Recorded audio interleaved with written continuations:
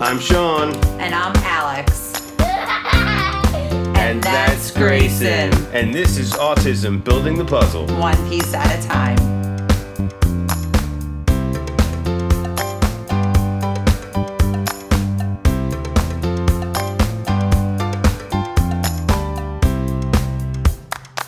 Hi, and welcome to Autism Building the Puzzle, one piece at a time. I'm Sean, your host, and I'm back with another one. And today we are going to start our list of favorite episodes, the top 5 episodes. We'll have number 4 and number 5 on the list. So kicking it off with number 5, our interview with Sam, the RBT, with the psychology background, was one of our favorite episodes. One of our first episodes, episode number 8. Enjoy. Hi, and welcome to Autism Building the Puzzle, one piece at a time. Sean here with you. I got my wonderful wife, Alex, with me. Hey, everyone.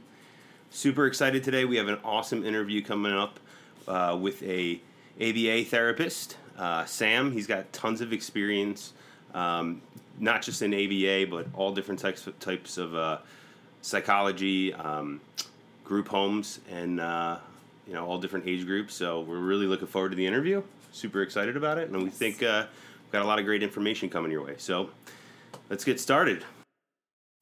Welcome, Sam. Thank you for having me. Super excited to have you here. Yes. So just to get started, why don't you tell us a little bit about yourself and what made you get into the ABA field? So, my background academically, believe it or not, was not ABA. It was just psychology, more specifically social psych and research. And unfortunately, when you come out of school, getting a job in research isn't as easy as as you would hope it for it to be. So I started off in an A++ group home, so that's guys who need a lot of help to kind of simply stay. And I kind of worked my way up in the nonprofit field from just a direct support professional to a behavior specialist. And so once that, I think 3 or 4 year period came, I was able to work in ABA. I was able to get us a really solid supervisor who introduced it to me, and it wound up giving me kind of the backbone of a lot of therapeutic services that I provide now today. Awesome. It's awesome.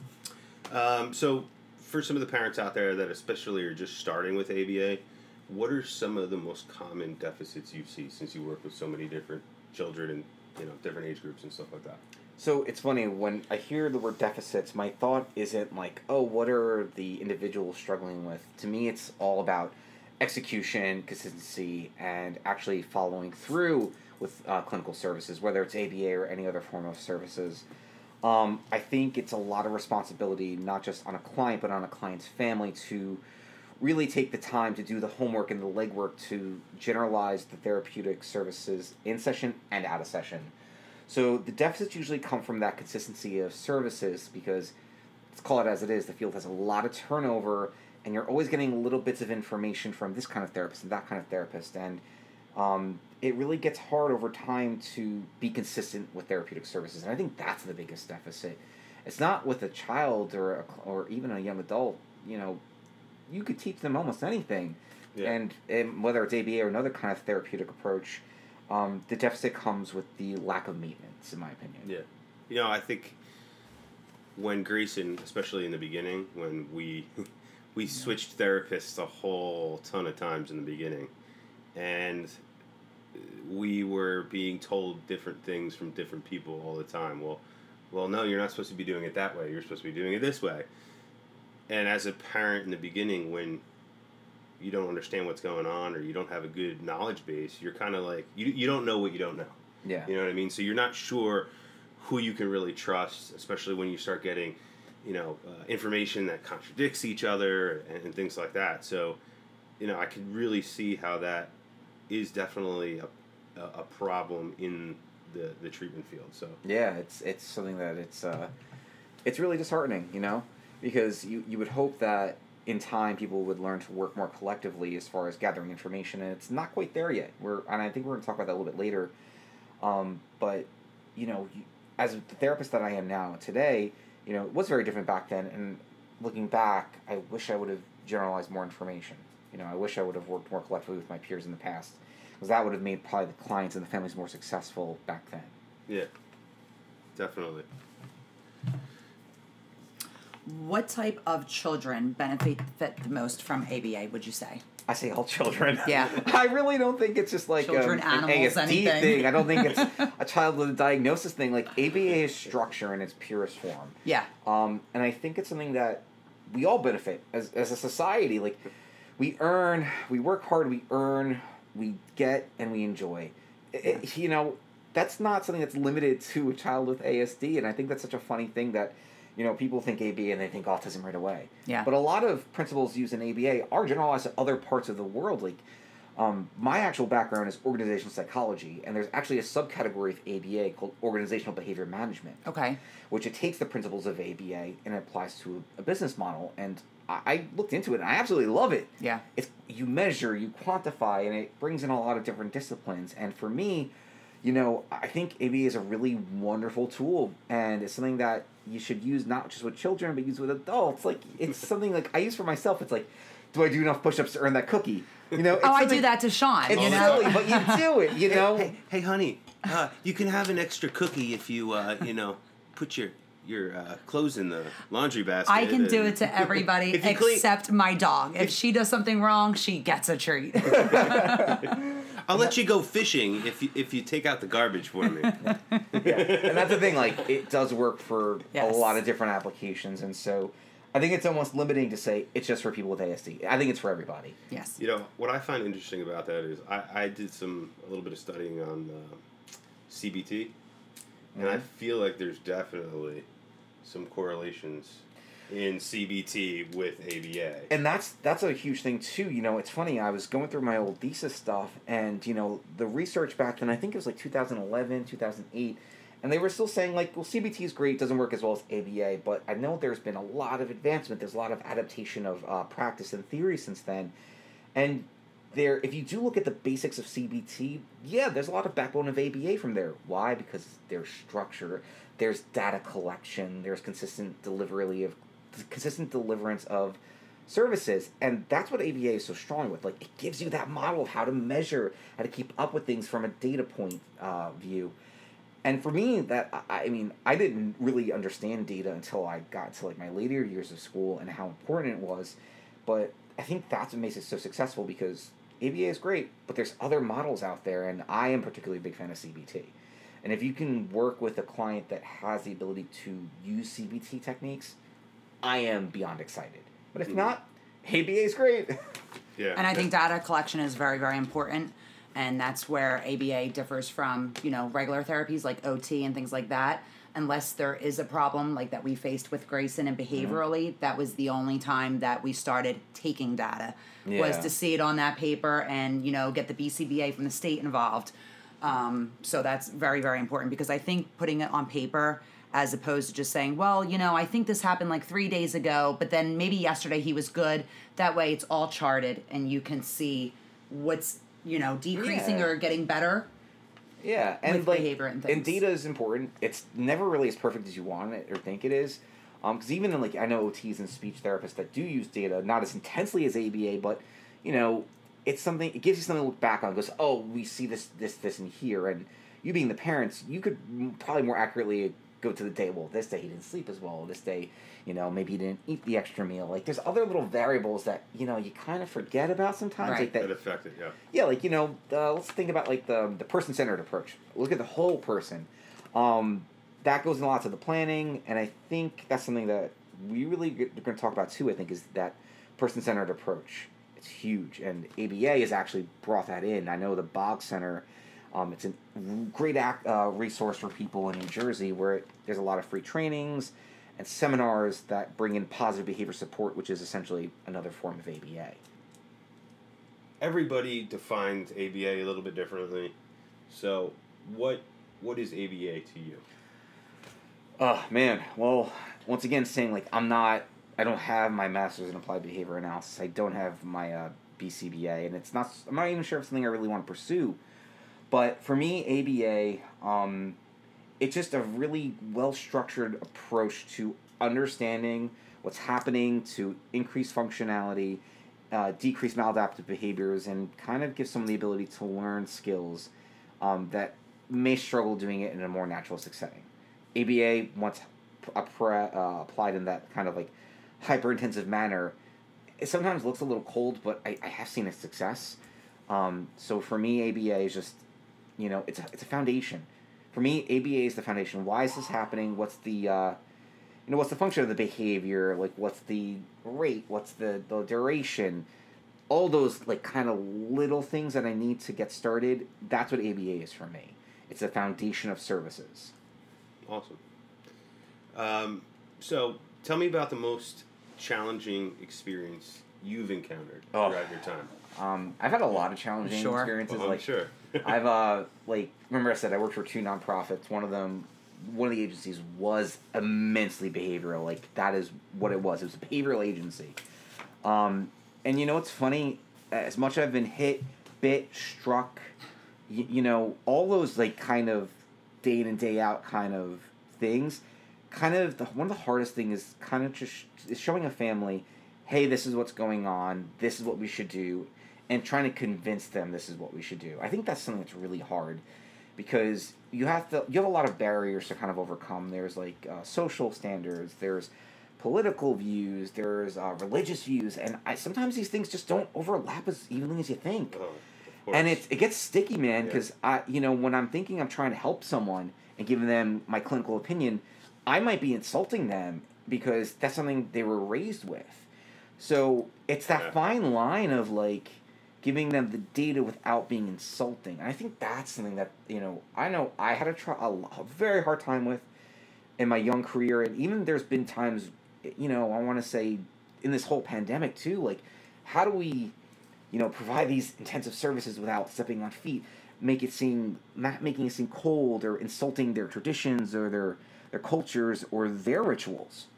Yeah. I think that's something that I really, I think it's a really big struggle, and I'm not sure if I'm the only therapist that sees a lot of these struggles, but I know I professionally have come across them more times than I really want to acknowledge. Oh yeah. It's a really unfortunate thing. Cause I never even thought about that.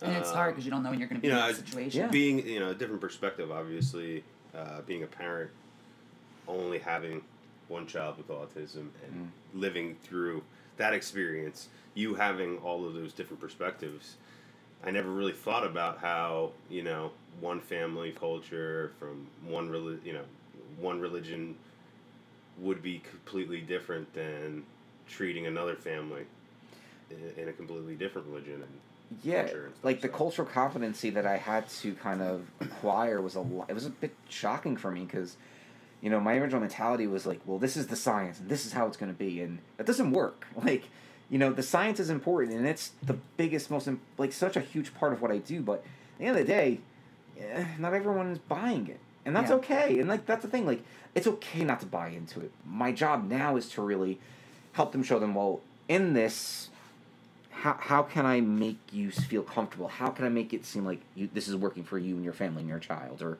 your young adult or your friends, or like, that's been one of the hardest things. And I think we've done really well in the field to kind of learn how to do this more efficiently. And I think once you get past that barrier and they actually see the changes that their children are going through and how much it is helping with what you're doing, I think some of them kind of come around, because I've even personally, we've had therapists that, you say something and you're like, no, this is my child, I know him, but sometimes you have to take a step back and say, well, wait a minute, okay, that may be true, I may know him, but I have to listen to the other side too. Yeah. And sometimes, I didn't agree with everything, but all that mattered, what was best for Grayson at that time. Yeah. So that's how it was tough, for man. me. I give you guys a lot of credit, like, because, as the therapist, I see what the client's enduring, and I'm there for like 2-3 hours at a time, but I'm gone. And then you guys have to manage the rest of the day, and you have to manage your son and your own emotions and your own opinions of what the client and the therapist are doing in their own kind of way. It's a lot to kind of handle, and I give a lot of families credit. I don't think therapists ever kind of acknowledge that. Like, I didn't see it a lot growing up or in my young career, but now that I'm kind of getting towards the middle part of my career, hopefully, I'm seeing like there needs to be a little more respect for the families as far as what they're feeling throughout the sessions. I agree. And, I have seen, we've had sometimes therapists come and go. And, one time we had a therapist, and I thought when he walked in, okay, he seems nervous. I'm gonna take, because I'm sure it's really hard walking into a home and not knowing, not just being uncomfortable. Yeah. You know what I mean? So I've always tried to go out of my way and make that person comfortable, because I can't imagine just going and not knowing the mom, the dad, and here you are, giving the child demands, and you don't know how they're going to react. Yeah. And then the biggest thing I think too is when you leave, I think the hardest thing is when the parents aren't consistent and it's not continuing the therapy at home during their time when there's no therapist. And that is confusing to the child. Yeah. Every parent's been guilty of it at times, because it's very difficult to maintain the consistency all the time. You know what I mean? 'Cause It's impossible. Look, things that you're not feeling good one day. This is going on. You're under pressure with this and that, and so. And it's impossible to be perfect too. Like, look, I say my wife and I with our cats, we'll say the complete opposite thing at the same moment of how to handle the cat. And like it happens. And like one day I'm like, okay, you can walk on the counter, and the next day I'm like taking my hat off and throwing it at it, and like, get off the counter! I cook on there. I'm gonna get people sick. Like, it happens. Yeah. We're human. We're all too human. And I think that's something that we need to kind of re-ground ourselves with. We're all human. Yeah. Therapist is human. Families are human. The child, the young adult, very human as well. It happens. Well, that leads me to thinking about the holistic approach. And not just holistic in terms of the child or the patient, but holistic in terms of the whole family unit. Yeah. And I think that's someplace that the medical community would be really, they would be really good if they went and looked at that a little bit more, because I think they'd make more progress. I agree. And the family model is essentially that, how do the family dynamics work in favor or even against the care of the client? And once you were to be able to look at those things and kind of be like, okay, this is the family dynamic. What do I need to do to help every part, not just the client, but everyone in that unit? Does this person need a little more support here? Do they need more information? Do they need a little bit more space? Do they need, there's a lot of dynamics in the household. And, if a clinician is able to kind of manage that more efficiently, I think they could be more successful in the homes. However, I think it's something that, I know New Jersey's trying to move in that direction. I know they really are. I do know that the family model is strong here. I also know the person-centered approach is being pushed really hard, and I really like the person-centered approach. I forgot what the branch of psychology is, or even ABA. It's positive behavior. That's it, positive behavior supports. I talked about the Bach Center earlier, and I know in the nonprofits, that was the basics. Like, you needed to go through these state trainings to be a behavior specialist. And the things I learned in those classes were wonderful. Yeah. Because it was ABA, but it was more person-centered. In a way, it was very holistic. Look at the whole person. What do they need? Not just behaviorally, but what else do they need? What social needs do they have? Yeah. What emotional needs do they have? And we weren't given ways to help those things, but we were also trained to be more aware of them. Yeah. That's something I didn't learn in a classroom. Yeah. In today's world, we've become so, in the corporate professional world, we've become so specialized that we've lost sight of how each of those specializations connect to one another and affect one another in many ways. You know what I mean? Definitely. And obviously, I think ABA is no different. So we'll be right back after a word from our show sponsors. Here at Building the Puzzle, we understand how difficult and challenging it can be for parents with autistic children that have communication delays. Well, if you're in New Jersey, you're in luck. The Speech Paradigm has you covered. They're helping children overcome speech challenges all across New Jersey. They offer both telehealth services as well as in-home therapy. Please reach out to them. You can take a look on their website at www.thespeechparadigm.com. You can reach out by phone at 732-203-5268. You can also find them both on Facebook and Instagram as well at The Speech Paradigm.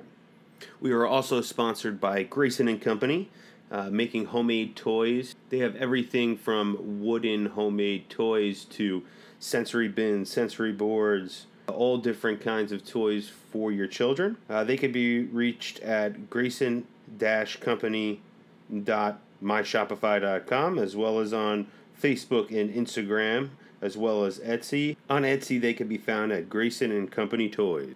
And now back to the show. Agreed. So what would you say 3 things are that parents should know about ABA? Oh, I mean, there's a lot about ABA people should know. We were talking about it earlier. There's many forms of ABA. You know, we know its truest extent. You know, we're looking from the Skinner, the Thorndike, Watson, even like the foundation of ABA as it grew, it became this wonderful thing. ABA has taken on many forms over the years, and the ABA that was used way back when is different than the ABA now today. And I think that's something that people should really know about. It's not as, for lack of better words, as barbaric as it was back then. Because in many ways it was. It looks very cold. It was very, scientific, very sterile. ABA isn't as sterile as it used to be, so it is more person-centered. And I think the agencies that I've worked for more recently, I really understand that, and I'm happy to see that social growth and that professional growth.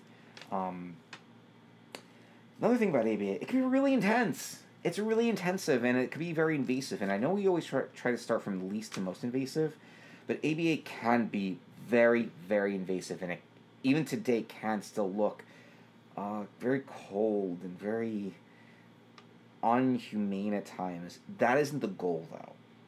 And I want people to really understand that we're not maliciously doing these things sometimes. It's just part of the procedure. Like, if I see a child cry and I'm just not responding to it, it doesn't make me a cold or bad person. I don't care, because when I see my clients cry, I die inside a little bit, and my thoughts are like, what have I done to make this kid upset? And I know what I've done, but it's hard. It's a hard thing to manage sometimes as the client, as the professional.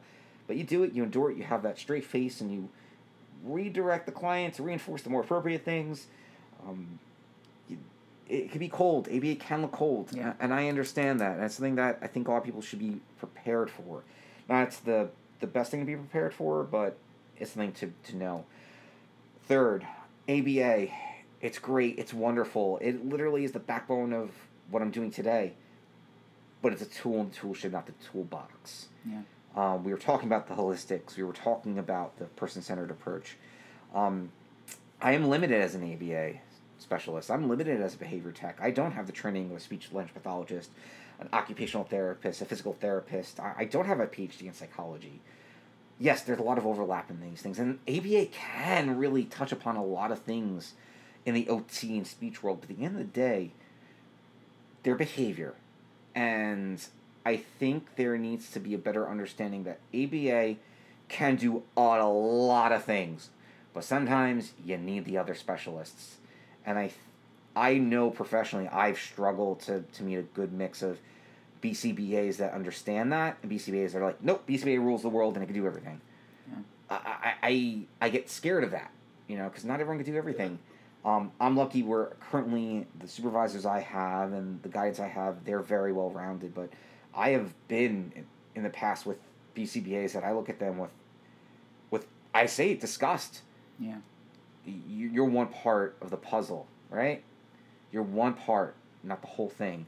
We got to respect the other forms of care, and we really need to work collectively rather than I do this, you do this. It's petty. It's petty and it's childish. The ego gets in the way sometimes. Oh, it Absolutely. does. And I like I said, now that I'm kind of later in my career, I've seen us move away from that. But early on in my career, man, there was a lot of ego there, and it's why I didn't last very long in those other companies, because I was like, I'm not dealing with this. This isn't about me. It's about the client.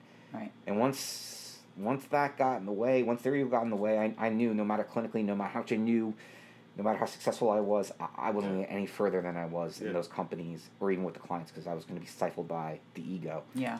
It happens. So to summarize it, ABA is great, but it's a tool in the tool shed, not the whole thing. And ABA has definitely been life-changing. I mean, when we started it for Grayson, we were kind of running out of options at that point, and it was what needed to be done. We needed to get those behaviors under control, and I will say I don't think we could have started at a better time. I mean, we got them right in at 3, and it was great because a lot of those behaviors weren't full-on habits yet. They were easier to change, still a struggle, and we still struggle today, but I couldn't imagine waiting until he was like 6 or 7 and starting ABA. We're in a completely different place because of it. Yeah, and I mean, he was much more moldable Yes, absolutely. at 3 than he would have been starting, at an older age. So, yeah, that definitely had a huge impact on where we are now compared to where we could be. And it's helped You know him what I just mean? all around, not just with, completing a task or demand. I mean, with everything at home, having a Life skills. routine, Life life skills skills, have been brushing his teeth, everything being in important. order the way it should be. He's really grown in all of those areas. Yeah, I think it was the perfect time to start him. And it's never too early to get involved in ABA. Never. The earlier you get your child support, the better off they're going to be. I mean, honestly, had I known really, I mean, as a first-time mom going through autism, having an autistic child, you don't know about ABA. You don't really know about anything. They kind of walk you through everything, early intervention, and then tell you the next step to do.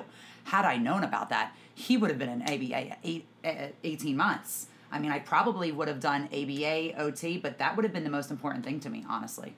Because Definitely. I feel like he's made so much progress through there. And, the OT and the DI were fantastic. They were like the basics and the starting kind of, I know you said ABA's basics, but I'm saying just when you're first starting out in that early intervention kind of program, ABA, I think, is definitely an important one to include. Yeah, so, Sam, what are some of the things parents should be doing or not doing during therapy? If, should they be more involved? What should they be doing if they're involved, and what maybe should they not be doing? That's a case by case thing, and that's the thing. Like, some families need more involvement, some families need less involvement. It really depends on like what are the functions of the behavior, what's the form of reinforcement, how often do these behaviors occur with people present or not present. Like, there's so many variables that it's unfair to say like, well, this is what every parent should do, or it's not like that. Mm-hmm. And going back to the family approach, some families need different kinds of supports, and some families need to be more present, some people need to be less present. It happens, and I think families shouldn't be so hyper concerned of involvement. Take the guidance of the professionals, and if you don't like a professional, get a second opinion. There's nothing wrong with that.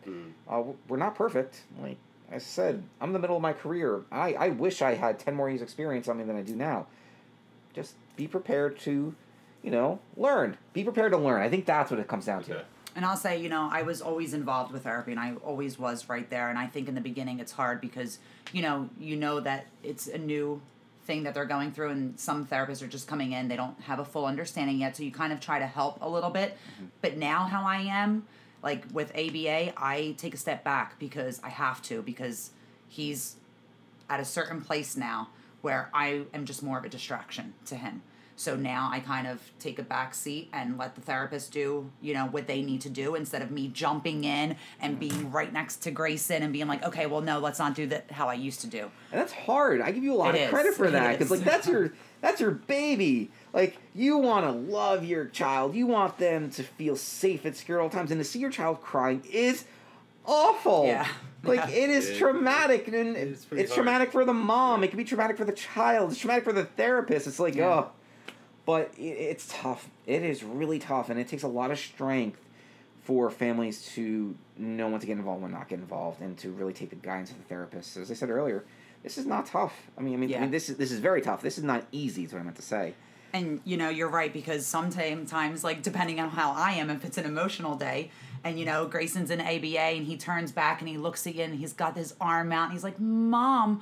And you're like, oh, I just gotta run to him. But you can't, because that you have to follow through. And when the behavior is over, or the meltdown, and he completed the task or whatever it may be, then I can come in with that compassion. But sometimes it's heartbreaking, and there's been days Sean will look at me some days and say, why are you crying? I'm like, 'cause he's crying. Like, I want to help him, but I can't, And sometimes I just have to walk away because I'm like, I can't handle it. Folks, I'm not cold-hearted. I've gotten to the point where I've been going through it long enough that I realize that Oh, well, same. being a parent is not easy, and sometimes we have to do things that kill us inside, but it's the right thing 100%. To do because it's in the best interest of our kids. Yeah, it's like I said, I give families a lot of credit. This is not easy. What else would you want to inform parents about what we haven't already touched on? I want parents to really know that there are a lot of services available, but the services that are there are hard to access. And I think families and parents need to learn that you need to be so tenacious to access those resources, to access those services, and not to give up on yourself or on your child or loved one. There are good therapists out there. There are good organizations out there. And they might not be easy to find. You would think you just Google it and then it pops right up. It may not be like that. Just stay vigilant. Do whatever you think you can to take care of yourself and yourself too, because you're a big part of this, and your loved ones. You gotta fight a little bit sometimes, and I get that. Yeah. Whether it's because you don't agree with the therapist, or you feel something's not quite right, maybe you're not feeling well, just advocate. I think advocation is one of the biggest things that a family member can do in whatever form, whether it's just a simple phone call, just vetting out other pieces of information. There's a lot of information nowadays. You know, we have this wonderful World Wide Web of information, but we're starting to get a little inundated. And I think parents really need to be careful where they go, where they get the information, and they should really be careful. I really want to see people succeed, and sometimes that information can set them back, and also not to get overwhelmed by it. I really want parents to focus on their health and their child's health, and that could take a lot of money. That could take a lot of forms. As I said, like I'm an ABA therapist right now, but I am more kind of Rogerian, for lack of better words, more humanist. Take care of the self. You can't take care of yourself. You can't take care of your child. Agreed. Self-preservate. Make sure that you're okay, because if you're your best version of yourself, you'll be that much better for your child, and that much better, not today, but tomorrow and every day after that. You took the words right out of my mouth with that. Great advice. Great Definitely. advice. Definitely. You bring a better version of yourself to being a parent when you do that. When you take a little time to make sure that you're taken care of and you're healthy, right? Yeah, because with a child with special needs, you can definitely put yourself on the back burner. It's very busy, and we were talking about this earlier, me and Sean. I think a lot of parents, you kind of let yourself go, and then once the child's at the certain point, then you start going to the doctors and making sure you're okay. But it can't be like that. You have to make sure that you are 100%, so you can always be 100% for your child, because without it, you won't be able to maintain it. Yeah, and back to the advocacy thing, you are your child's biggest and best advocate. So absolutely, that is extremely important. And go out there, look into as much information as you can. Like Sam said, don't just jump in on everything and believe everything you read out there. Compare different resources to one another. Mm-hmm. Huge. I think some of the biggest things is bouncing ideas off of people, off of other parents. I think speaking to other parents that have gone through the same thing, maybe getting involved in a support group, so you can have other people that are going through similar situations, and every one of these kids is completely different. Mm-hmm. Like Alex loves to say, if you've met one person with autism, you've met just that one person with autism. Definitely agree.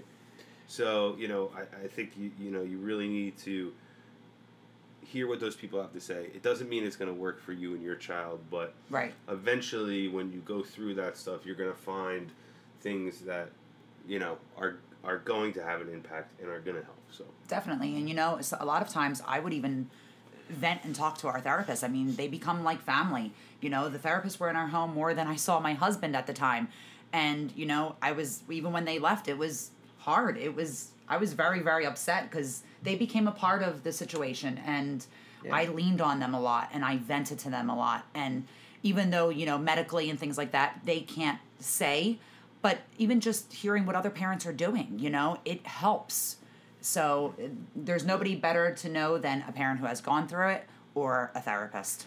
Yeah, and to kind of piggyback what you're saying earlier about like supports, like for me particularly, I'm very fortunate where my circle of friends is full of speech language pathologists, OTs, LPCs, social workers. I have a very big group of people that I talk to about this stuff, and obviously we respect all our HIPAA laws. We don't use names, but we'll go down like one day, like I remember there was this one day, I had about 5 people over, all therapists, and we just sat there like I have this client, I have that client. And we all left that session, or even that meeting amongst friends. We went to our set clients the next week. We saw, oh man, this worked, but this didn't work, but that worked really well. I didn't think of it like this before. Therapists, like if anyone is in my position now, my advice to you is grow your group of friends, especially if they're therapists, not just ABA therapists, all forms of therapy. Yeah. They're gonna share with you things that you may never have thought of. Find support. It's there. Just you gotta go get it. Yeah, and if you're doing ABA, that's another brings up another point. If you're doing ABA, don't use one therapist if you can help it. I know with COVID it's a little challenging right now. You don't want to be working with a ton of different people, but when you have the ability to work with multiple therapists, you get different points of view. Yeah. And your child interacts with different people in different ways. So I mean, that's what we've seen, too, with all the different therapists. I mean, we've worked with, a lot. 12 therapists now. So it's so funny you guys say that. I recently had a family who they were just got home insisted on me coming to the house more, doing more hours. And I told them, because I found out they were trying to get me in there over another clinician. And I told them, please don't do that, because I'm here X amount of hours per week, and I'm giving this client very valuable information, giving you guys more valuable information, but I don't know what the other guy has. He may be worse than me, but he may be a lot better. I'm open to that. You know, there's always someone smarter, bigger, and better than me. And I want to learn from those people, and the families should take advantage of that. So, Sean, thank you for hitting that. And I know with COVID it's scary, but the therapists, they come in all shapes and sizes with a lot of different experience, a lot of different sense of input, and families really, they should take advantage of that. Definitely. Yeah. So before we wrap things up, is there anything we didn't discuss that you think is important to share with our listeners? Oh, man. There's so much I want to share. For today, let's just call it as it is. I really just want everyone to focus on self-preservation, self-care. Take care of yourself, then take care of your child. That, to me, is the strongest piece of advice I can leave with. Make sure that you're taking care of yourself physically, mentally, socially. Socially is really tough nowadays. We know how it is with the pandemic. Take care of yourself. Yeah. Because when I see families, like when they seem happier and more relaxed, they project that to their children. The therapist picks up on that. The rest of the house picks up on that. The animals pick up on it. And that's true because though hermetic in many ways, I still believe it's a very real thing. Yeah. And I totally believe in that because I remember when we started early intervention, Sean and me would butt heads a lot because it was stressful. We just found out Grayson was autistic. We're starting therapy. He's working. I'm here alone, and some days were really, really, really hard. And we would butt heads a lot. And you would notice on those days, Grayson wasn't the best that he could be.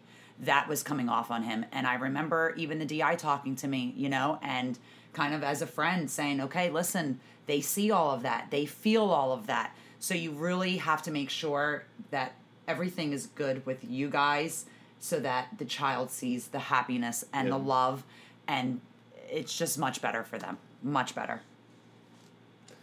All right. Well, I guess we'll wrap it up and leave it there. Thank you guys for having me. I had a blast, and hopefully we can do this again soon. Yeah, it's a super great interview. We're happy to have you, and hopefully we'll be able to bring you back again. For Autism Building the Puzzle, one piece at a time, I'm Sean. And I'm Alex. Signing off. Take care, everybody. That was an awesome episode with Sam the RBT.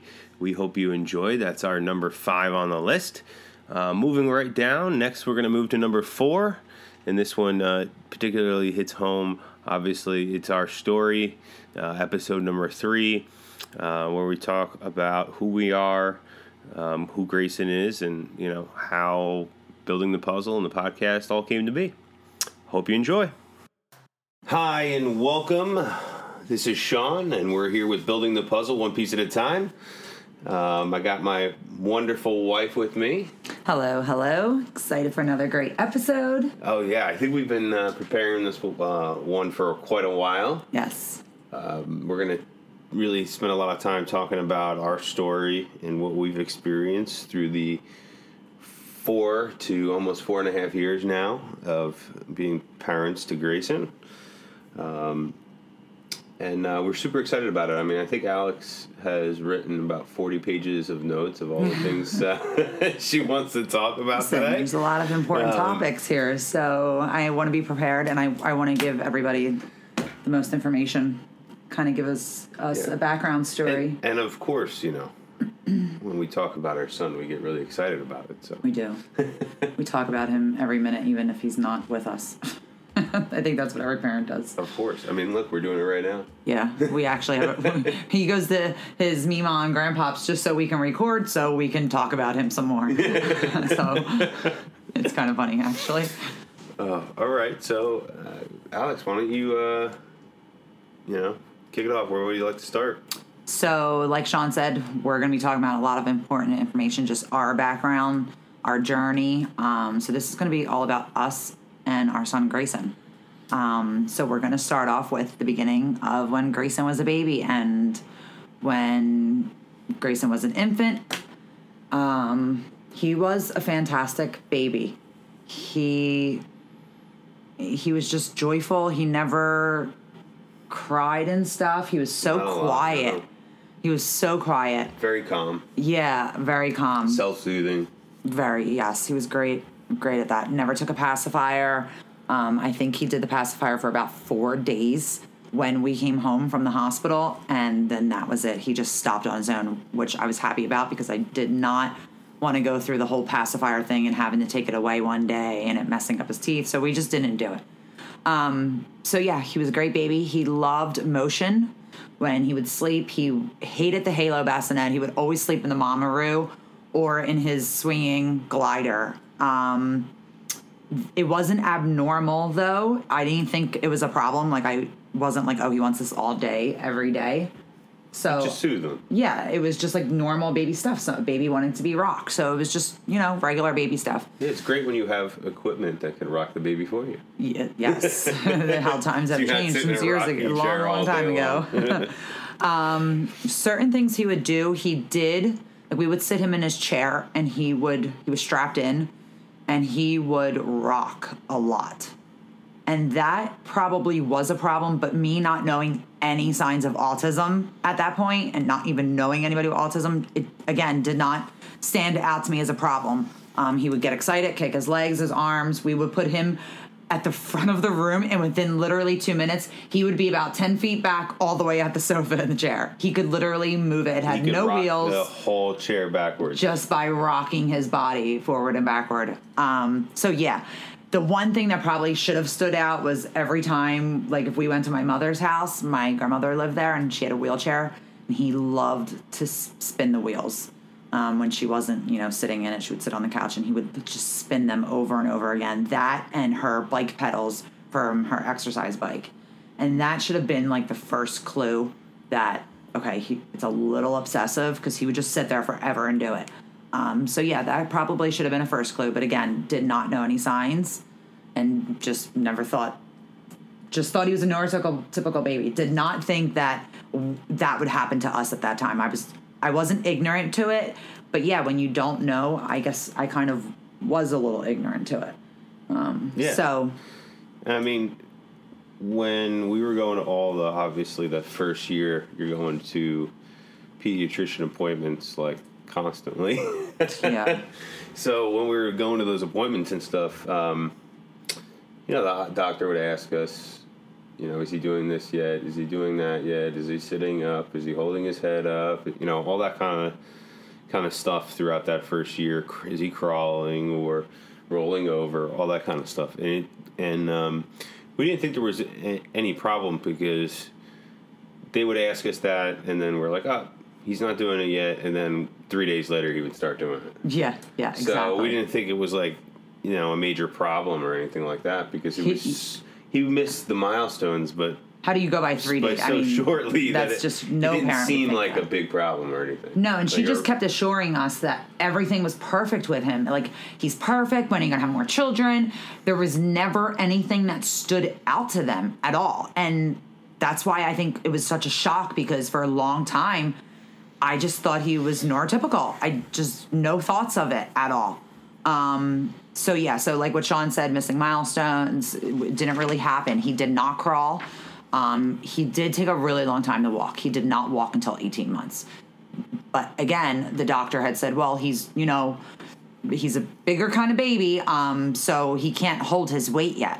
So it was just kind of written off as that was normal, nothing to worry about, doesn't need to crawl, no big deal. He scooted a lot on his butt. He scooted everywhere. But no one said it was a problem. And then I think after some time, is when we started to realize kind of when he wasn't talking. He was stimming a lot. Mm-hmm. He wasn't. I think the not talking came first for us. No talking at all. Yeah. But those are some of the things I think we noticed the first things we noticed that.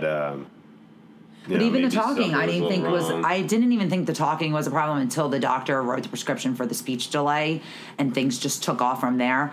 I mean, he wasn't like 11 months, and I was like, oh my gosh, he's not talking. He would babble so much, and he started saying mom, I'd say 6-7 months. It was very, very early, and we both thought like, okay, I thought he was going to be an early talker. And then everything just changed. So even at that time, I did not think that there was a problem. It wasn't until after he was a little over 1, I'd say, 12, 13 months, that she started saying about the speech delay. He said baba all the time, and that was still happening around that time of the appointment of the speech delay prescription, and then that shortly just completely stopped, and we never heard that again. Yeah, and that's when we then contacted EI, early intervention. Yeah, we started EI at 18 months, and that went until 3 years. And yeah, that was when somebody first talked about him potentially being autistic at the time. And I mean, I wasn't around very much for EI because I was working all the time. And Alex was in on all those OT appointments and appointments with the DI. And why don't you tell us a little bit about your experience with that? So, like Sean had said, when the practitioners came out for the evaluation for the speech delay, after the evaluation, towards the end of the process, I had heard one of the evaluators say to the other evaluator, possible autism. And I thought to myself, he's definitely autistic. And I just started hysterically crying, sitting there. And not one of them came over to me and was like, no, we don't know yet. It's okay. Like, don't get upset. Let's get him evaluated. There was none of that. It was possible autism. And then they literally walked out 2 minutes later. And I remember Sean coming home. I don't know if he worked from home that day or if he came home from work later on. I was working. And I came in and I said, he has autism. And he's like, what? Well, we don't know. I'm like, no, he 100% has autism. And I just thought, like, gosh, I have to start reading about this. So I remember getting a hot bath that day and just going to town on my cell phone and just reading about everything. But I knew then, I didn't need a diagnosis to tell me. Once they mentioned it, I knew. That was my biggest fear again when I was pregnant. And I remember talking to my grandma about it, like, what happens if he's autistic? And I knew nothing. I never met a child with autism. I never even knew. So why that was a fear of mine, I don't know. But I just was so worried about that. And that's what ended up happening. So at that time, it was a really, really tough pill to swallow. I thought to myself, I don't even know what to do. We're done. And I remember then getting angry and saying to Sean, I'm not going to have this in my house. This is not going to happen in our house. And just completely being ignorant to it and thinking that I was going to change it or fix it. But I didn't know then what I was getting into. So that week went by with the anger, the depression, and then it just was like a light switch. And I just thought, I have to do something. I can't let this be it. Like, I have to figure out how to make this better right now in this early stage and just go with it. And I have to pretty much work my butt off. And it's been nonstop since then. I never went back the other way. Yeah, and I think you know, you can compare it a lot to like a grieving process, you know? Yeah, it is. Yeah. And how you feel and how you go through the Your different expectations phases change at that through, like, when you first find out and stuff like that. And, you know, I know she was determined to do everything she could to support Grayson. Yeah. And you did. I mean, she spent hours, 20 hours a week probably, doing early intervention and working with him, with the therapist and stuff, because she didn't want just to let all those therapists do a bunch of the work. She wanted to learn and get involved with him and really help him so that she could do things with him when they weren't around. Because I knew once they walked out, so I was literally on my own. When they're coming for an hour in the beginning and then it goes to 2 hours, that's not a lot of time out of a 24-hour day. And I need to learn how to manage my kid and how to make his life easier. So, I mean, I literally wouldn't even walk away to go to the bathroom because I didn't ever want to leave my child with a stranger that I really didn't know. And I just needed to be hands-on and in there. And I was always involved with therapy from the start. And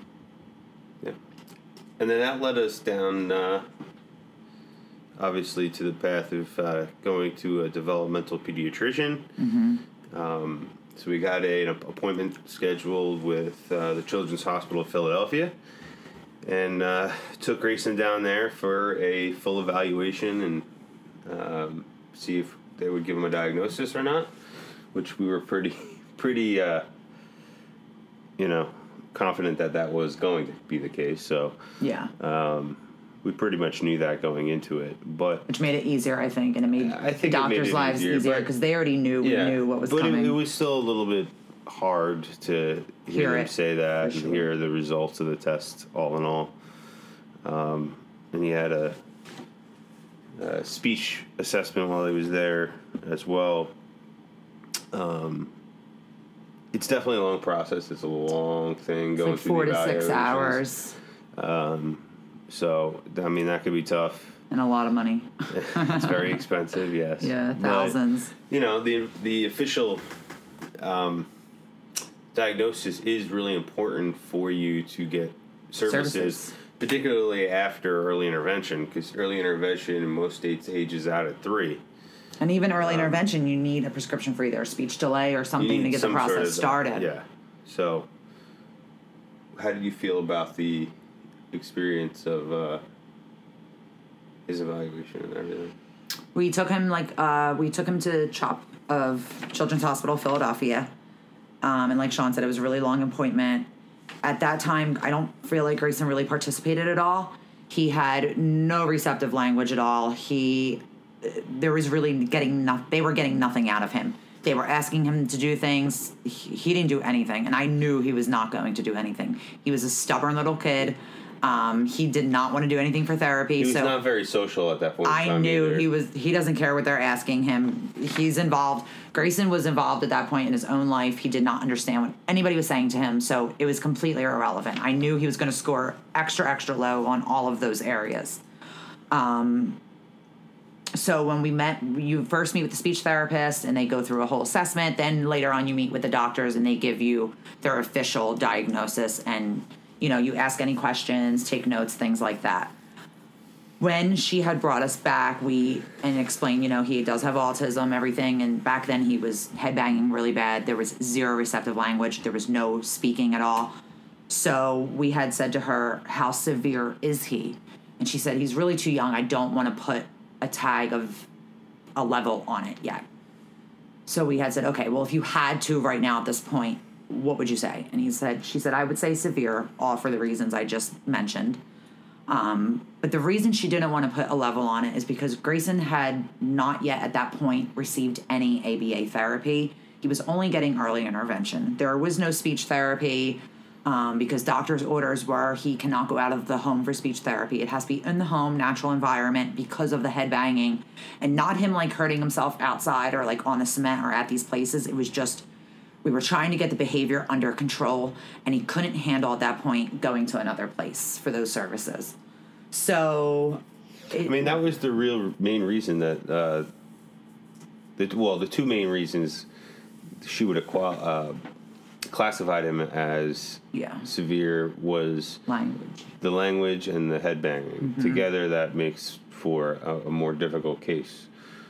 Obviously, challenging behaviors is probably, and communication, they're probably the 1 and 2 big challenges that our children face in the autism unfortunately world. So, I mean, and then, obviously at that point, you get to have those wonderful conversations with your friends and family members about the fact that your child's autistic. And how do you start that off, That was, I remember we didn't come out and tell a lot of people right away.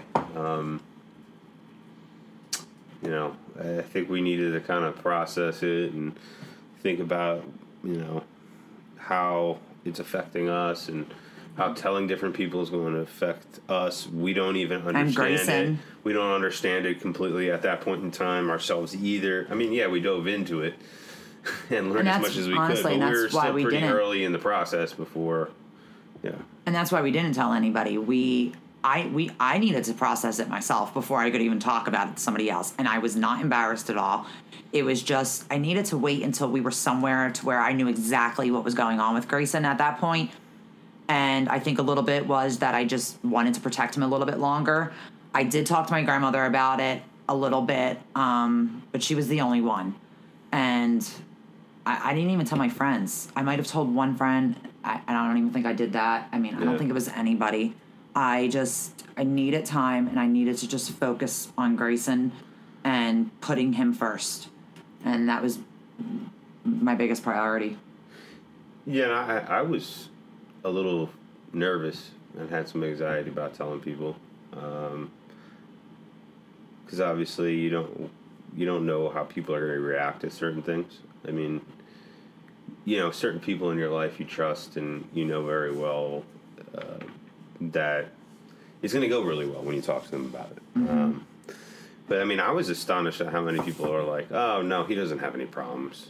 Yeah, it's like they're fighting with us about it. Like, "Oh, just give it time, he'll be fine." Like, no, I'm telling you, he has autism. Like, if you can't see when he's spinning nonstop and flapping, like, it was clear as day to me at that point. And then it was like, for me, it was like I started getting angry at those people. Like, what are you talking about? Like, don't tell me my child's neurotypical. Like, it just completely switched to where we just knew, and we just thought those people were being a little ridiculous. Yeah. And it's kind of tough having the conversation over and over and over and over again. Yeah. With people. That's and trying to defend something's wrong. But and also the way, people look at you at the store when they're spinning it around, or and we never cared about that ever. Or screaming because they're doing something or something's bothering them. We never cared. Grayson can go in the middle of Target and spin and dance. He can throw his iPad down. Well, he doesn't bring it to Target, but if he did, he would throw it down. And you know what? I would stand right there and just dance with him because we are not embarrassed. I love Grayson. I think it's the cutest thing when he's doing those things. I just look at him and smile. I'm like, you're perfect to me. You are perfect. And that's it. I never was ashamed of him ever.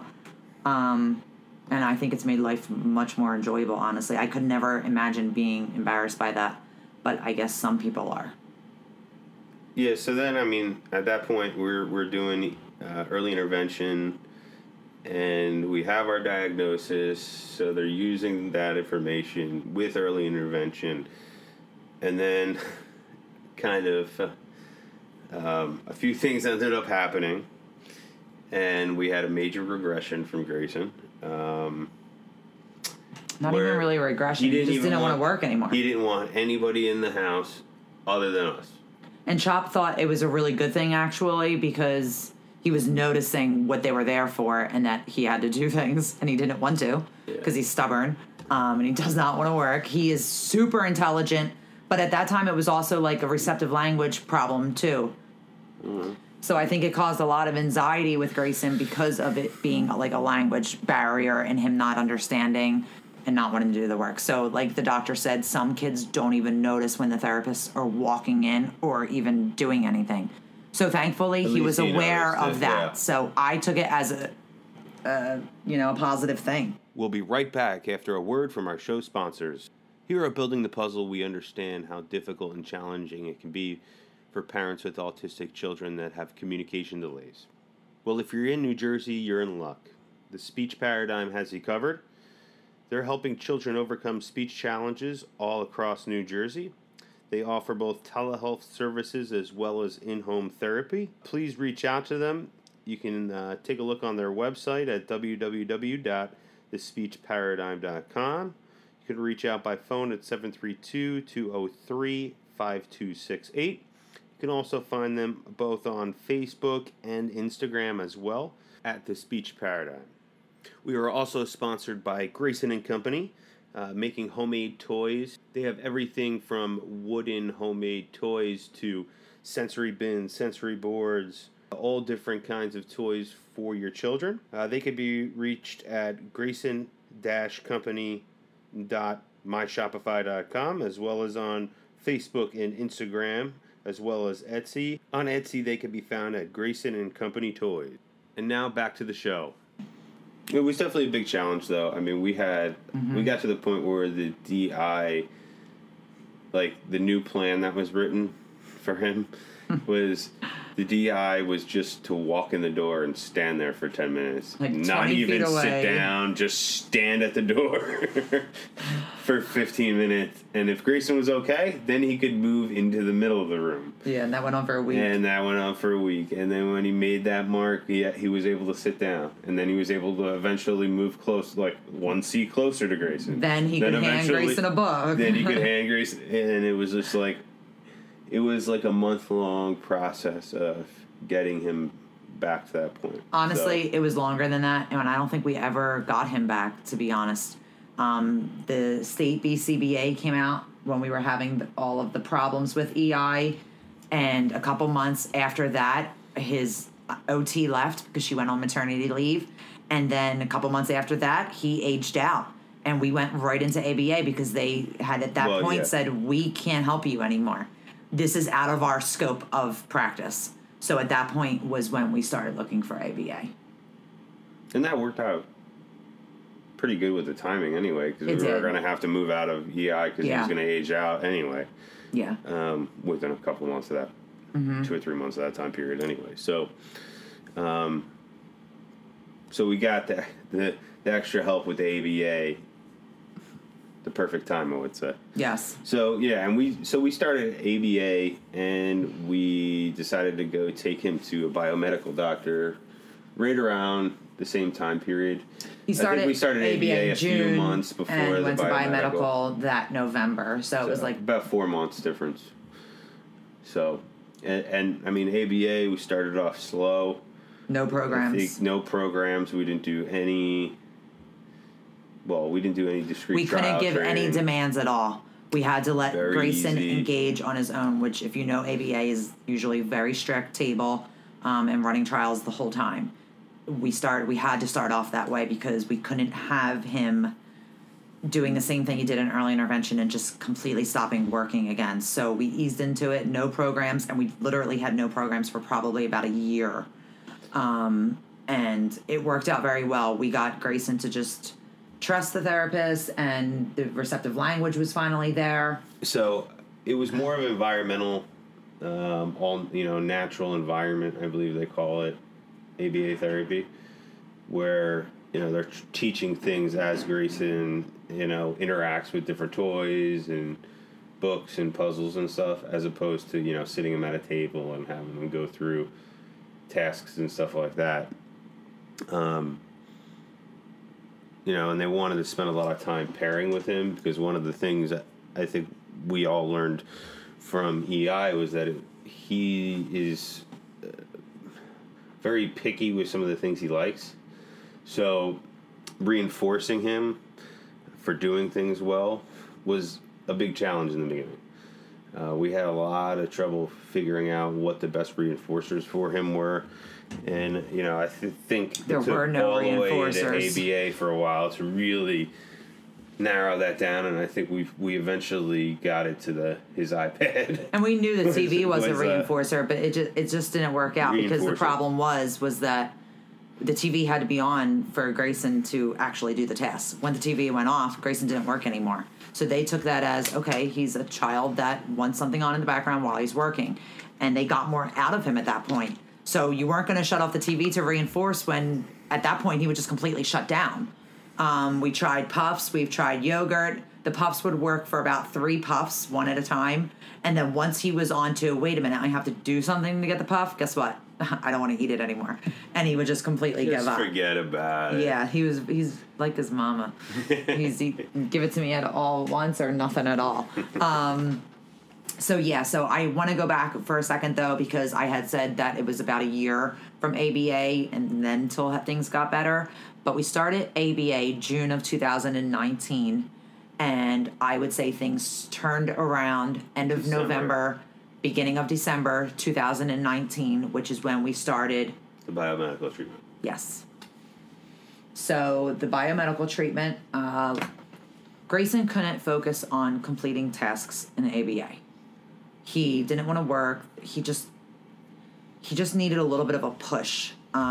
So I started going online and just literally enthralling myself in what other parents were doing, diets, everything. So we tried, the first thing we did was we took him off of dairy. We took him off of, milk, cow's milk. And we switched to rice milk and hemp milk. First, we tried almond milk, and he absolutely hated that. But the thing that was good with the hemp milk is because of the omegas and everything else, we thought that would be really important and beneficial for him. I don't know how he likes it. Hemp milk? It's disgusting. Well, how he likes it. Yeah, well, he loves it. It's so good that we started when we did, though, because I don't think he would drink it now if we would have taken him off of cow's milk.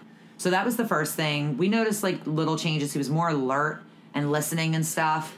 No talking yet or anything like that. But he was more alert. So we're like, okay. So we just kept going with that. But he still ate yogurt, and he still ate, macaroni and cheese, things like that. So he had a little bit of dairy, casein.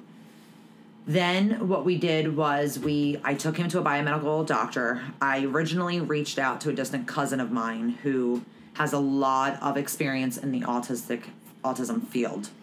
He's a well-known doctor, world-renowned, has autistic centers all over the world. So I reached out to him and told him kind of, Grayson headbangs, we're having behavior, he can't focus, things like this. And he had suggested a few things, and he said, everything you're doing is right, taking him off of the gluten. So he was still eating regular meals with gluten, but we took him off all of his gluten snacks. So we went to gluten-free snacks and no cow's milk. And he said all of that was correct, and that he recommended a few things, which were a multivitamin called Super Nuthera, DMG, which is a very potent, it's not a multivitamin, but it's supposed to be very good for behavior and bringing on a child's speech. And I think those were the only 2 things we started with. And from that point on, I thought, okay, now I need to find a doctor to tell me how to dose these vitamins. So that was the next step. I need to find a biomedical because my pediatrician cannot help me with this.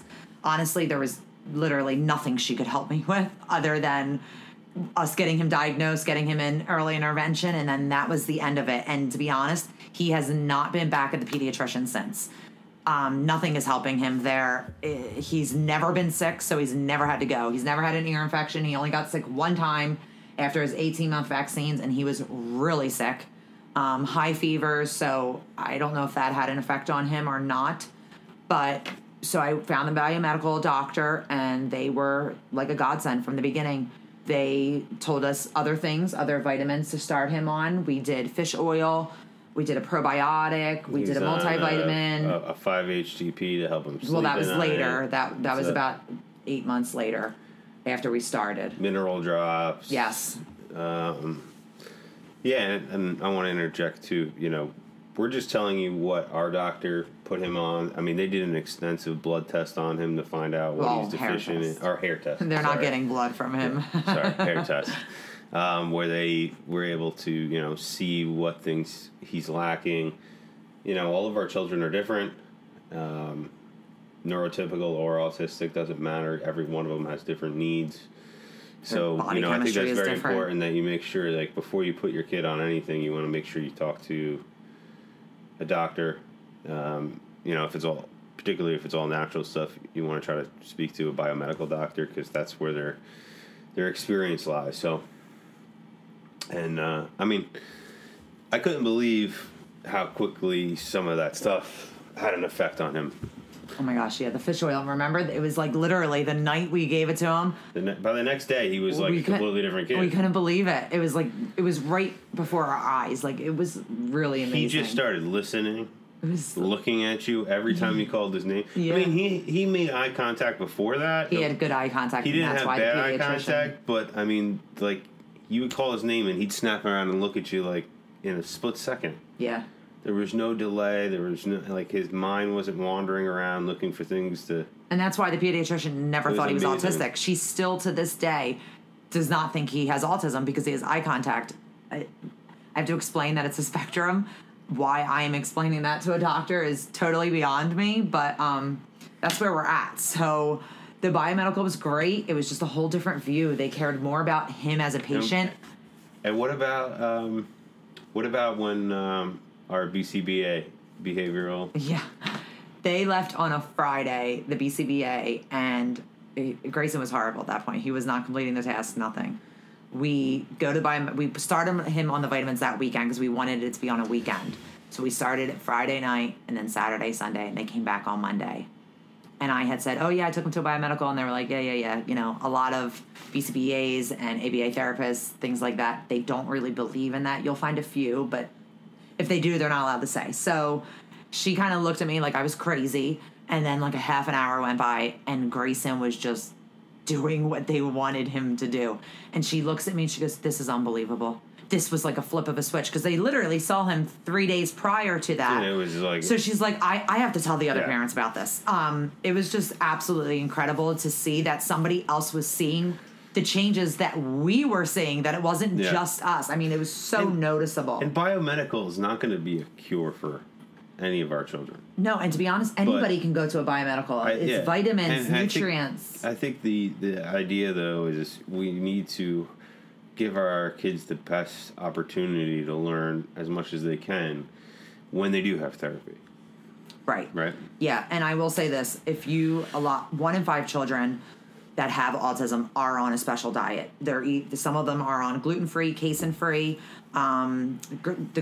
GFCF is the most common diet, but then you have a range of protocols too that a lot of parents don't know about. You have the name check protocol and those kinds of things like that. We have never personally tried that, but I've heard great things about it. And all that is it's controlling the inflammatory response that can cause a developmental delay.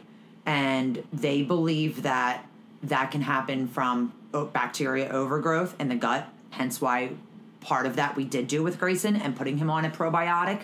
We did grapefruit seed extract because he did come back with a bacteria in the gut. Although he never showed signs that he was sick, it was not on the outside, it was on the inside. Patients who have experienced success with this protocol said it completely reversed the symptoms. And I've heard really good things, and they actually have support groups for them on Facebook where you can find information about these protocols and everything else. But what they do is the child takes olive oil, fish oil, and a probiotic called inulin. And that is supposed to reduce the inflammation of the bacteria overgrowth. It restores omega-3 6s. So it's definitely something to look into. I definitely suggest every parent out there with a child on the spectrum read the books, do things that the doctors aren't telling you. It's definitely worth looking at. Just keep your mind open and, go into it with, okay, so I put my kid on fish oil. It doesn't work. What can possibly happen?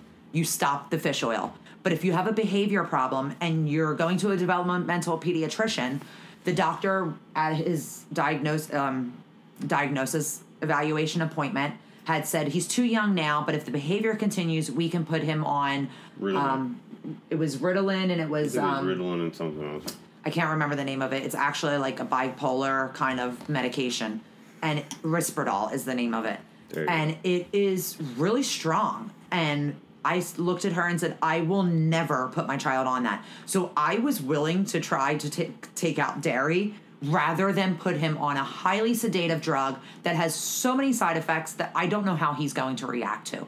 And that was what made me trust the biomedical. It's all natural, minerals, as Sean was saying earlier, vitamins, and that's for anybody. I mean, that is for adults. It's worth looking into, regardless. Absolutely. I mean, it is out of pocket, and it is not covered by insurance, and that does deter a lot of parents. But if you can get on a payment plan and try it out, I mean, just think about when you're going and getting them, reevaluated every year, and you're paying thousands. Add up 1 year of biomedical, and it might be like $2,000-3,000, or maybe more, including the vitamins. But you're paying the same price, and I feel like you're actually seeing the changes, and you can possibly get further that way. So we're huge believers in it, and I have never been for vitamins or all natural or diets or anything like that. I was never a believer, but I saw this literally happen with my own eyes. So I vouch 100%. Yeah. Oh, definitely. Do you feel the same? Yeah, I think I mean, I think it's been amazing, and it's really helped him a lot. He made a lot of progress after that, after we put him on those supplements, and he did really well for a while, and then we I think we plateaued just a little bit right around the time that COVID started and we got locked down and we lost all our ABA therapists because we didn't want anybody in the house. And then we were kind of trying to work with him on our own for Which went 4 really months. great. He did great. Yeah. We did he did learn some new skills during that time period. We got through it, making some progress, which was great, even though, we didn't have them here to help us. Yeah. And then, I think, when did we start back with therapy? We started end of June. End of June. Yeah. Okay. So we got. I just went through my photos the other day. I think we missed maybe when we went back. Yeah. 3 months. There was no way we could keep him out longer than that. Yeah, we needed to get him back as soon as we could. Yeah. So instead of going with 3 therapists, we didn't want to lose out on that time. Yeah. That he could be making progress, and it was a little bit challenging when he first came back. He did great though. The BCBA he couldn't did believe how fast he transitioned back into it. Yeah. And some of the kids didn't. We got really lucky with Grayson. A lot of these children had a really hard time during the quarantine, and we got really lucky because it really could have been much worse. So I think he adjusted just fine. We did drop down though from 3 therapists to 1. Just because we didn't want a lot of people coming in the house. Yeah, we just couldn't have it. Pandemic and everything. So we went with the strictest therapist that we thought was connected at with that him point the best. Is what Grayson needed. We weren't going to take it easy anymore. We were going to kind of get right to push business. him a little bit harder. Yeah. Yeah, and they were doing really well for a while.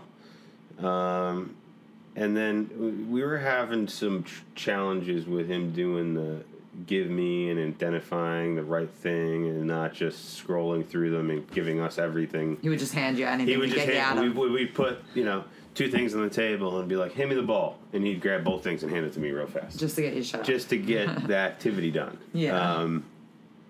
And our BCBA was having our RBT do them with 2 options, just 2 options of things to choose.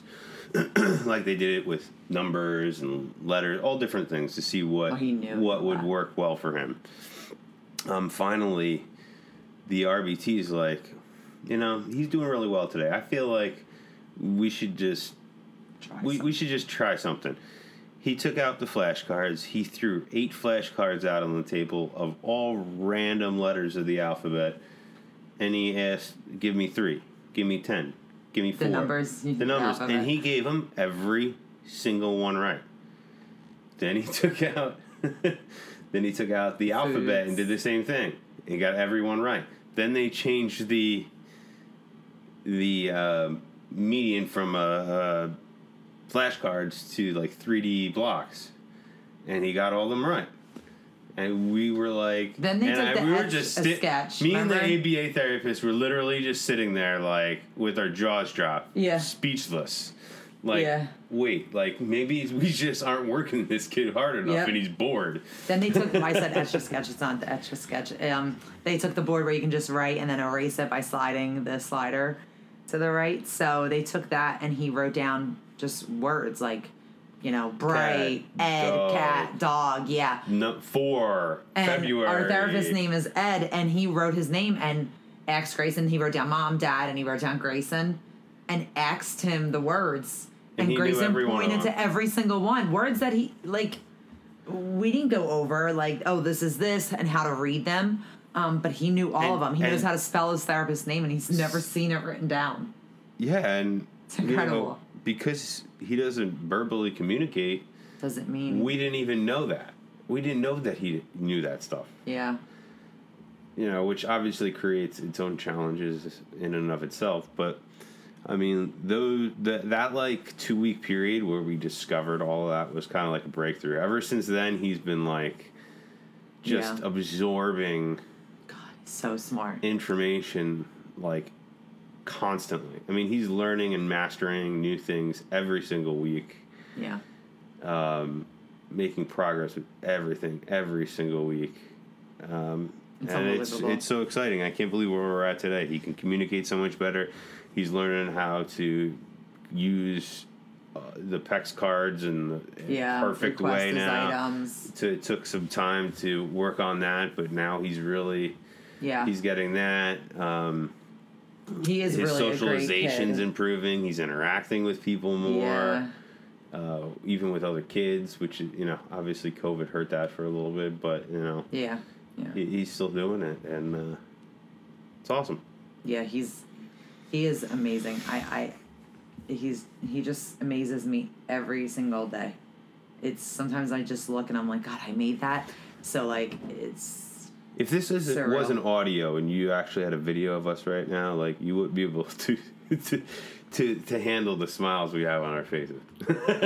Yeah, seriously. Just because of how happy we get when we talk about him. Yeah, and how he's such a good kid, just behavior-wise. How much progress! I'm so proud of him. We would go out to restaurants and we would have Grayson next to us, and Grayson would be sitting there reading a book, and people would be done their dinners and pay for their check and leave, and they would walk by our table. And they would stop and be like, gosh, I wish my child or my grandchild behaved how he does. He sat there and just read a book, where sometimes you see just kids running all over the place and they're not listening. Knocking stuff crazy. over. Yeah, he is just I'm going to sit here and read my book. It's the funniest thing if, Sean's playing a video game. Grayson's sitting there reading, a 50 States book, and Sean's playing a video game. I'm like, what is going on here? You're 4. It's really incredible to see him do that. Yeah. I mean, so well behaved. I want to say to everybody out there that, is going through the journey like we are. We've only been going through it for 4.5 years now, but it's been up and down. It's like a roller coaster, but never give up. Even it's going to pay off one day. And we were worried, and getting to the point where we don't know how much more we could deal with. We were lucky enough that God finally came through and helped him, and we're in so much of a better place right now. Yeah, and I'm so proud. So don't give up. Never give up. Can always do things to help our kiddies get better. So. And Sean, and I think that even if you don't have a child on the spectrum, if you have a neurotypical child, you are going to have your moments where you just want to scream. But I will say that is with anything in life. It's great, and you have difficult moments, and that's what you learn from. I think the biggest thing for us is never getting frustrated with Grayson. I always try to understand Grayson in every single moment of what could be upsetting him. And I try to have a lot of compassion for him. So we reassure him a lot that we love him. The most important thing is not to lose your patience and get frustrated. A lot of these kids, they just don't understand sometimes, and we can't expect them to. And again, if they can't communicate, we don't know if something's going on with them. He could be flipping out and meltdown because his stomach hurts, and he can't explain that. So how else is he supposed to get his point across? So that's how I look at it. We have never smacked or hit Grayson for how he was ever. And I think that's the point where in the beginning when this happens, you say, what did I do, God, to deserve this when it first happens and you're still ignorant to it? And now I'm so thankful that he's mine because we have the patience to deal with him, and where some parents could not. And he might have gotten smacked or beat for not talking or having a meltdown and a parent not understanding him. So I am so grateful that he is our son. Yeah.